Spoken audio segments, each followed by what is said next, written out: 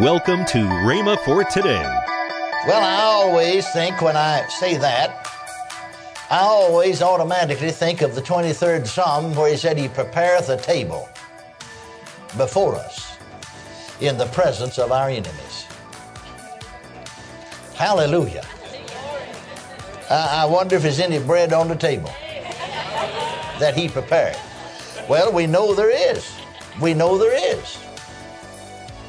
You're listening to Rhema for Today with Kenneth and Lynette Hagin.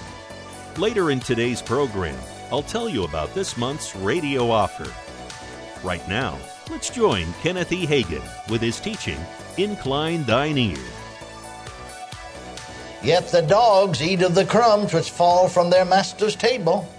Then Jesus answered and said unto her, O woman, great is thy faith. Be it unto thee even as thou wilt. And her daughter was made whole from that very hour. Now, the word translated whole here, Greek word translated whole, if you look it up, is also sometimes translated healed. It's the same word used in connection with the woman with the issue of blood, in Mark 5:34, where Jesus said to the woman that was healed of the issue of blood, go thy way and be healed, or be whole, be whole of thy plague, or be healed. And over in James, remember where it said, the prayer of faith shall save the sick, the Lord shall raise him up. Hallelujah. Prayer of faith will heal or make whole. Amen. Hallelujah. You remember that Peter, you remember over in Acts of the Apostles when he went into that fellow named Annas, and he said, Jesus Christ maketh thee whole.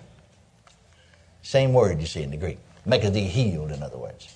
So this is talking about healing, isn't it?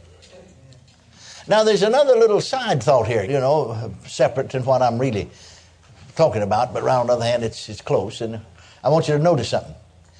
Notice, because incline thine ear unto my sayings, notice that again and again, not in every case is it mentioned, but in many cases, we saw that in other scriptures that we looked at. But you notice this, that very often the devil or demons is mentioned in connection with physical infirmities. Did you notice that? See, this woman came and said, my daughter is grievously vexed with the devil. Well, Jesus said, go thy way, and as thou hast believed, so be it done unto thee. And in the same hour, very same hour, self-same hour, her daughter was made whole. Doesn't say a word about her being delivered to the devil. But see, the devil's behind the whole thing. The devil's behind the whole thing.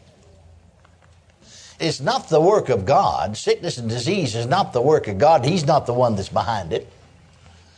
Jesus plainly said in John 10:10, the thief is come, but for to kill, to steal, to destroy. But I am come, that you might have life, and that you might have it more abundantly. Praise God. All right. Notice, though, that it's healing that she came for. Jesus tells us it is not meet to take the children's bread and to cast it to dogs. Jesus said that healing, now remember, incline thine ear unto my sayings. Jesus said healing is the children's bread. Didn't he? Yes. Hallelujah. Healing is the children's bread. Yes. Hallelujah. Healing is the children's bread. Hallelujah. Hallelujah. Say it out loud. Healing is the children's bread. Say it again. Healing is the children's bread. Say it again. Healing is the children's bread. Whose bread? The children. What children is he talking about here? Well, he's talking about the children of God, really. Hallelujah, his children. Glory to God. Glory to God. Healing is the children's bread. Amen. Well, I always think when I say that, I always automatically think of the 23rd Psalm where he said, He prepareth a table before us in the presence of our enemies. Hallelujah.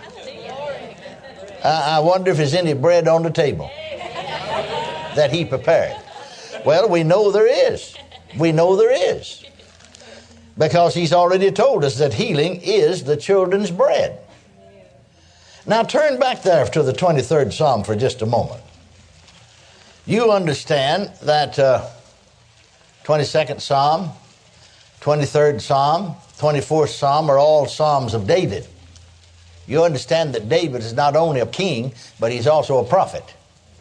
He had the anointing of the king. The Old Testament, God anointed people to stand in certain offices. Otherwise, what we'd call the laity and all other people knew nothing at all about the anointing or the power of God or the Spirit of God on them.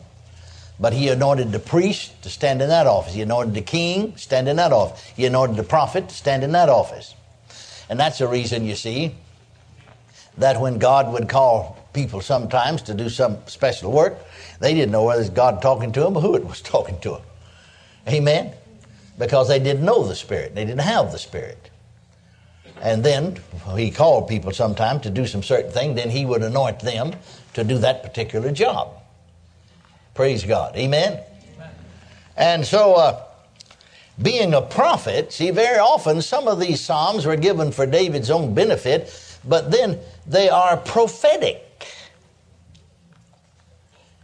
And they are messianic. And actually, in the 22nd Psalm, you get a picture in that psalm of the crucifixion of Christ. Now, like for instance, the very first verse starts out with, my God, why hast thou forsaken me? Well, that's what Jesus cried out on the cross. My God, why hast thou forsaken me? Amen? And you will find as you go down through there that you get a picture, actually, of the crucifixion. Then you come to the 23rd Psalm. And we're living in that Psalm right now. The 22nd Psalm has been fulfilled. You might read a few verses, see, because not the whole Psalm, part of the Psalm applied to Israel.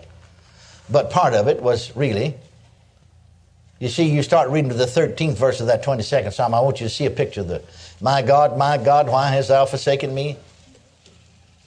They gaped upon me with their mouths, 13th verse. As a ravening and roaring lion, I'm poured out like water. All my bones are out of joint. My heart's like wax. It is melted in the midst of my bowels. My strength is dried up like a potsherd. And my tongue cleaveth to my jaws. And thou hast brought me into the dust of death. For dogs have compassed me. The assembly of the wicked have enclosed me. They pierced my hands and my feet. They did what? Pierced my hands and my feet. Amen? I may tell all my bones, they look and stare upon me. They part my garments among them and cast lots upon my vesture. See, David, way back there, prophesied, see, exactly what happened to crucifixion. And so on. I just wanted you to see that. Now then, that has been fulfilled, we know that. But the 23rd Psalm is present tense. We're living in that one right now. The Lord is my shepherd. Hallelujah. Hallelujah. Well, Jesus said, I am the good shepherd. Praise God. Now, the 24th Psalm, see, in the 22nd Psalm, we see Jesus dying. We see the crucifixion. My God, why hast thou forsaken me? And so on. We see these other verses that came to pass. 23rd Psalm, like I said, He is the good shepherd. In the 24th Psalm, He's the coming King of kings and Lord of lords upon the earth. Now, He's the King of kings and Lord of lords in my heart and life and in His spiritual kingdom right now. Amen? Amen. Hallelujah. But, you see, he starts this 24th Psalm by saying the earth is the Lord. So he's talking about the earth. The earth is the Lord's, and the fullness thereof, the world, and they that dwell therein. Well, the world is not the Lord's now, and they that dwell in the earth and the world are not the Lord's now. Most of them are children of the devil. And in 2 Corinthians 4:4, it said Satan's the god of this world. Doesn't it? See, the 24th Psalm is yet to be fulfilled. Thank God the time's coming. Hallelujah. The time's coming when the earth is the Lord's and the fullness thereof, the world and they that dwell therein. Hallelujah. Praise God. And he will become, thank God, the King of kings and Lord of lords of the whole earth. Now then, right now, present tense, in my life, he's King of kings. Glory to God. And Lord of lords. Amen? And in his spiritual kingdom upon the earth, of which we're in the kingdom in us, he's King of kings and Lord of lords. See, that's the way you get into this kingdom. That if thou shalt confess with thy mouth, the Lord Jesus. Or Jesus, the margin said, as Lord. That means he's the Lord of your life. Welcome to Rhema for Today with Kenneth and Lynette Hagin. You can find more great materials by Kenneth E. Hagin, Kenneth W. Hagin, and the rest of the Hagin family by visiting our online bookstore. I want to tell you about this month's radio offer. The first product in this offer is the 3 CD series from Kenneth W. Hagin, Because of Jesus. Also in this package is the book from Kenneth W. Hagin entitled The Untapped Power in Praise. And last but not least is Lynette Hagin's CD, How to Respond in Troubled Times. All this for the special radio price of $35. Call toll-free 1-888-FAITH-99. Again, call toll-free 1-888-FAITH-99. You can also order online at rhema.org. That's RHEMA.org. rhema.org. Or if you prefer to write to Kenneth Hagin Ministries, our address is P.O. Box 50126, Tulsa, Oklahoma 74150. We always love to hear from our listeners, so write in or email us today and become a part of Rhema for Today. Right now, let's join Kenneth and Lynette Hagin. Sunday, May the 7th. Yes. Here is International Rhema Day. Can you tell us what it is? It's a special day in which people pray for Rhema, and they send a gift, whatever it is they can send financially, to Rhema to keep us going all over the world. We've got 280 schools in 54 nations, something like that. Yes. I don't know. It changes all the time. Yes. We get more. That's right. And then thirdly, to tell others about Rhema Bible Training College. And you can register at rhema.org/IRD. All the information is there. It's just a special Sunday when people, churches, businesses, they all come together and send an offering here. It's called International Rhema Day, and when it all comes in here together, it helps us to keep the Rhemas going all over the world. Tomorrow on Rhema for Today, we'll continue Kenneth E. Hagin's life-changing series.